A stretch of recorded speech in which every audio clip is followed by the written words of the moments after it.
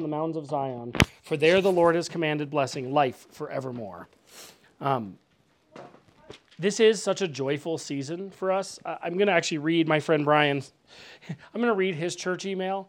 We all subscribe to each other's church emails, but his church email this week was so good. I was going to paraphrase it for the sermon tomorrow, but I'm just going to read the whole thing.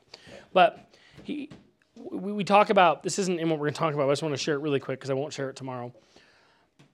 We talk about church liturgical calendar here and seasons that we're in. We're in an incredibly joyous season right now called Eastertide. And Eastertide is the time between Easter and Pentecost. And it is the time when we are constantly celebrating He is risen. You guys caught up. It's good. We got it. We're getting there. It's good. But the idea is that every Sunday between now and Pentecost is like a mini Easter. It is to be full of joy and festival and feasting and having this. And of course, we build that into our normal cycle of life here and with you guys and with the Outpost. But Brian really captured, and what he captured in his email that I'll read tomorrow is that sometimes we can just have our hope so fixed on when we're all dead. The hope of heaven, the promise of eternal life, being reunited with God. And we talk here all the time about all of Christ for all of life, building the kingdom of God here and now, being instrumental in taking what we believe into the world, and it impacts our politics, and it impacts our businesses, and it impacts our family. It's all of Christ for all of life. And Brian's point was we should always keep our eyes fixed here. We have the hope and the guarantee of eternal salvation with God, but we have really beautiful, incredible things right here. So many beautiful and incredible things right here. We had Tristan's friend was over, and his mom was hanging out with us for a bit this afternoon. We were just shooting the breeze because it's hard to leave our house because we talk to you guys, and we love talking to all of you. And I was thinking about things like art. I was interested in art before 3 years ago. I wasn't interested in the real beauty and the deliciousness of food because that was kind of that pivot point for me when God kind of realigned my priorities in my heart. And now it's just there's beauty everywhere. And there's beauty in simplicity. And so I think, and I hope, it's constant for us year round, but especially in Eastertide, is that this is a time to really see and remember how beautiful the world is. And it happens to be a season change where we get to visualize that anyways, right? Tristan found the first of my smuggled tulips. If you bring tulips back from Amsterdam without the tax stamp, they're seizable by customs. I'm making sure it was on. I'm cutting that part out. The government's already listening to us on our phones and the helicopter above our house. It's here every outpost. I wouldn't worry about it at all. But purple tulip blossoming in the front yard. We're at a season change right now where we get to see God's beauty kind of front and center. And so I pray that this is a time for all of us that is a reminder. Yeah. Good evening. Good evening. It's working. It really is good to see everybody. I should have said it earlier, but I'll say it now. Thank you all for such an incredible Holy Week. It was such a meaningful and deep week to spend it together as a church family. I mean, it was just, all of it was great. And getting to worship the risen Christ with all of you as our first Holy Week, our first Easter, that is a time that will not perish from my memory. Just doing life with all of you guys is actually a really special thing for us. We were with, it was our friends last night, the elder at my buddy's church. He's like, how is it going? I was like, we get to spend every weekend with the people we love the most. Like, really? Here and then tomorrow, and we've had church experiences where it was difficult. It was difficult to get in the car and drive. We were square pegs in their round holes, if you will. And it's not that way here at Christ Church. So we're just really grateful for that. And last week was a deep and meaningful and wonderful week to spend it with you all. So I'm really grateful. So now we rejoin our study of the Westminster Confession of Faith, which we took a little break for when we were speaking about Holy Week things. And so we're going to continue with paragraph 7. So we're in chapter 1. We're just on paragraph 7. And if you remember thus far, or for those that you haven't been here, chapter 1 of the Westminster Confession of Faith is describing Scripture. What is God's Word? What books contain it? Why is it God's Word? What is the sufficiency of it? And so chapter 7 says, all things in Scripture are not alike plain in themselves, nor alike clear unto all. Yet those things which are necessary to be known, believed, and observed for salvation, are so clearly propounded and opened in some place of Scripture or other, that not only the learned, but the unlearned, in a due use of the ordinary means, may attain unto a sufficient understanding of them. Well, that was chapter 7. It's chapter 1, paragraph 7. Oh, okay. Because you said chapter 7. And Did I say chapter 7? Yeah. Oh, man, I'm sorry. I'm Okay, tired. no worries. No, Sorry. Chapter 1, paragraph 7. Yeah, we have not made it through 7 chapters. So kind of this is in the Westminster Confession of Faith, so it's not in your Bible. It's the historic Confession of Faith for our church. So the big idea of this section, what we just read, the big idea is that Scripture is clearly expressed and easily understood. Now, I don't want you to mistake easily understood for lacking depth, for being shallow, because we know it's not that. Scripture is anything but shallow. There are parts that take deeper study than others. The book of Revelation is a really good example of something like that. So what does it mean that Scripture is easily understood? Well, what it means is that anything that anybody needs to know, that's awesome. Anything that anybody needs to know about salvation is clearly propounded in Scripture. It is easily accessible to all folks. Hi guys, come on in. And so you have to think about the history. You have to think about the history of the Reformation. You want to give her some cheese? You have to think about the history of the Protestant Reformation to really appreciate and understand some of these things too, and why these had to be said. Because the point is, even if you don't understand the deepest imagery, like in something like, see you later, James, in Revelation, even if you didn't understand that, it doesn't mean that you don't understand the basic formula for your salvation, right? Maybe you don't understand all of the allegory that is in that particular book. That doesn't change the access and the ease of the understanding of the formula for salvation. But the reason this had to be written in the first place was that the Roman Catholic Church had bastardized this notion that individuals could understand Scripture, that they could just have access to God's Word and understand what the formula was for their salvation. Instead, what did they say? They said, no, you need this intermediary. You need a priest. And the priest, this very learned person, but he's also more, because we have these holy, magically, priesthoody things that we do. And because of those things and the tradition of the church, he's the one that's going to interpret Scripture for you, because it's the church that actually has the authority than Scripture. And of course, we know from the Protestant Reformation that the Reformers put that back in its right order and said it's actually Scripture that has authority, and the church submits to what God's Word is, not the other way around. And so the Reformers, they needed to be able to articulate this, to say, no. It's available to all of you. You didn't have to go to seminary. You don't have to know Greek and have to know Hebrew. Scripture and the formula for your salvation is accessible to every single person. Right? You don't need the priest to interpret Scripture for you. Now, that doesn't mean that you shouldn't have well-trained pastors. You should. And they should know the original languages, and they should be, we believe strongly here in the concept of the pastor theologian, because it's important for the person who's leading you to have a deep understanding to ensure that God's message is being transmitted correctly. But that's different than understanding what it takes to be saved. If you have specific questions about Scripture, that's part of why I'm here, is to help answer those and chew through those and work through those and ensure that we're staying true to what God's Word says. But all of you have access to a Bible. I mean, we live in this time. It's so incredible. We live in a time of resources that anybody here, everybody here's got a phone, can get free access to a Bible, to an accurate translation of the Bible. There are so many good English translations of the Bible. We have access to more information than in the history of ever, available at our fingertips right here in my pocket. It's really, really incredible. So we should never lose sight that not only is the Bible easily to be understood by all, but it's also accessible. There's incredible organizations like Wycliffe Bible Translators that are going around the world, ensuring that accurate translations of Scripture exist in multitudes of languages. This is one of the reasons that I really believe in family worship, both us as individuals, like within our families and our homes, and then when we come together and we do family inclusive worship as a church. And part of this is because I think we can get into this mindset about kids.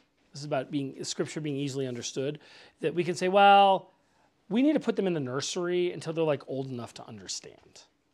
Or we need to dumb some of these stories down because they're just never going to understand. But this is God's word. And there will be stuff they won't understand when they're little. That's our job to then explain that to them. But why are we not saturating them? We are. I'm talking like the big we. No, we are. That's why we do church the way we do church. Why are we not saturating kids with this from an early age, giving them literacy with this from an early age, letting them hear the word of God preached from an early age? We're showing them like this is accessible to everybody. You don't have to go sit off in the basement room until you're big enough, and then when you're really big enough, then you'll be able to understand God's word. That's not the case. Do you think Jesus was like, okay, everybody under 13, you guys go downstairs to the bottom from children's church, and then you can come back hang up with the adults later? But I think it's a shame because we're almost teaching our kids without thinking about it like, well, this is just a little bit too hard for you. And then this mindset of, well, Scripture's just too complicated. We have someone in our life says, well, no one can ever read Scripture in their whole lifetime. Well, no, you can actually. You can read the whole thing. I mean, if you just sit down, you could probably read it pretty quick. But there are plenty of, I read a full Old Testament, New Testament in a school year, a Bible reading plan. That one's on the church website too, if you're interested. It's a really good plan. We do a summer one as well. So we have it accessible in our language, and God has made it so that the formula for what we need to come to faith is accessible to everybody. That should help us remove some of the intimidating things, maybe some of the intimidating feelings people may get about, like, I don't even know where to start. I don't think I can really read this. How am I even going to understand this? Nobody can read the Bible in a lifetime. It is a big book. There's lots of old names and places that you may have never heard of. There's probably names that if you have to pronounce them in front of a congregation of people on a Sunday morning are hard to pronounce when people are looking back at you. Or maybe you've been in an environment where people have told you you shouldn't read it, or there's no way you could understand it. You see, none of that is true. What was I said a few weeks ago that Scripture is this love letter that God writes to us, but it's accessible to everybody. And some parts of the love letter are hard because when we love people, we have to tell them the truth. But he wrote it for all of us so that we could. I love it. He loves her so much. It's like the first thing he says when he walks in the door. It's adorable. Grace. They have an interesting love-hate relationship when it comes to food, though. But he's provided us this incredible love letter, and so we should want to spend time in it. And there's so many ways we can rationalize, well, I can't, or I don't have time, or it's too hard, or I don't know where to start. But we should come back to what these reformers said when they drafted the Westminster Confession of Faith and said it's accessible to everybody. The basic foundation for your faith in Christ, which is just having faith in Christ, that is the formula for your salvation, is clearly represented that everybody can understand it, including children. It's accessible to everybody. So this is where my encouragement is. I mean, it shouldn't be surprising that I'm telling you this, but I want you all to read your Bibles every day, even if it's one verse. Like, read it with your eyes. It's great to listen to it too. You should listen to it. Sophia's got a really good Bible listening plan that she listens to. Are you using Dwell still? No, it's just the Bible. Just the Bible app. Dwell makes a really nice app, and you can change the voices and has a bunch of different translations. The Bible app's got the same kind of thing. That's a great way in the car or when you're getting ready in the morning to listen to it, but there's something about reading it. If you don't know where to start in the book of John. Or if there's a book that you really like, roar! The dog's just so happy. He's like, I'm not really sure why the tiny human yells at me a lot, but soon the tiny human will drop bread and snacks. I'm not sure who's more excited to see the dog, or who's more excited, the dog or the kids, right? Like every Saturday night. But start reading it because there's something about reading it. If you have a favorite book of the Bible, just start there. If you want a Bible reading plan, one of the guys in the men's ministry is like, hey, can you send me, I don't really know like where to start. I've only ever listened to people preach. Like, where do I start? God wrote this for you, not just for pastors. He didn't write this for priests to tell you what's in it. He wrote a story for you. If you don't know where to start, ask me and I'll give you some suggestions. But just spend a teeny bit of time in there, even if it's 1 minute a day. Because what will happen is, as God continues to reveal more of himself through his written word, through the Holy Spirit, your desire will be to read it more. And then the next thing you know, you're like, no, wait, you have people who go, oh, I gotta, yeah, that's Romans 12 too. That's that idea. In the Old Testament, God tells us, where does God tell us to write the words? Between our eyes and on our hearts, which that's why Jews wear tefillin in the morning when they're praying, because they take that commandment as a physical law. They put a box with those words that say to wear to keep those words between your eyes on here. They put a box, they strap on their arm next to their heart, leather boxes with scrolls inside them. But there's a deeper meaning. It's actually, I think it's the scrolls that actually have the verse to commandment. That's right, and the Shema. From From the Torah, yeah. Well, it's the same deal. The mezuzah on the doorpost, the scroll that would be on a doorpost in a Jewish home, has the Torah text that says, write this on your doorpost. So it's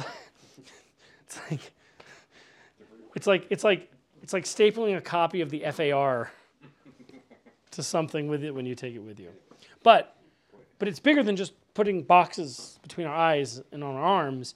The idea of carrying it with us and having it written upon our hearts and between our eyes is that it's part of our vocabulary. It's part of the way we speak. So even if we're not saying, oh, that's Romans 8:31 or that's Acts whatever, 25:2, we're still speaking in that same manner because God's word has worked so deeply in us that changes our vocabulary. When we think about words like freedom or words like liberty or words like forgiveness or repentance or accountability, all of these things, wealth, all of these things tie back to concepts of vanity, idolatry, tie back to things that we have in Scripture. But we can only do that if we read it. And so don't be intimidated, if you ever have been. Remember that God's word was written to be accessible for you. And then there are learned people around. We're really fortunate. We have scholarly folks within our midst that can help answer questions and can help dive into, and you should ask the hard questions. I think I've said this many times here, and I'll wrap up with this, is that if you ever end up in a place where somebody tells you not to question it, that's a cult. Like, that's bad news. If people aren't willing to accept the questions that you have and the challenges that you have and the things that you may feel uncomfortable with, if you don't read through Scripture and find things that make you uncomfortable, you should probably read through Scripture again. There are all kinds of parts of Scripture that can make us feel uncomfortable. That doesn't make them any less true. We actually get significant growth when we start to wrestle with those things. The concept of predestination is a theological concept that I wrestled with for a long time, and I think God, through the Holy Spirit, made clear. But there are all these things that we may not love, we may not like, that they still happen to be true. And so this is a good place for us to wrestle with those as well. And so bring those questions. And it's beautiful. The Bible is the most beautiful book that's ever been written. It has poetry, it has allegory, it has narrative, it has history. It's got some serious romance. There's some sexy parts of the Bible. It has it all. It has it all. You hear people say that when you're like kind of on the outskirts of faith or like dipping your toes in. You're like, what? There's no way it has every answer. But it does. And you continue learning from it forever. Right. And I think that that's what's really beautiful about the Holy Spirit is you can read stuff that you've read 1,000 times before, and you can read it 1,001st time, and you're like, I never saw that. Has that been that word? It's there the whole time. What other book can you read as many times over and over again as Scripture? Nothing. I read a lot of books, and that's the only one. Brandon, you figured it out. I'm not as I don't have as much. I give in too fast. With the toys with the dog. And the licking my face at 3 a.m. with the dog. You just can't give in. She knows she'll pay attention. All right, let's sing and then we'll pray, and then we'll eat. And yeah, my encouragement is just start reading. Use this time in Eastertide to see the beauty and the joy in God's written word, and then impress it upon your hearts. Carry it with you everywhere you go. It is the only constant thing. God is the only for sure constant in all of our lives. Thank God. Do you know how disastrous it would be without that? So thank God he has chosen in his love to reveal himself to us through his scripture, and he did it in a way that we can all understand it. And to that I think we should gloriously say amen. Amen.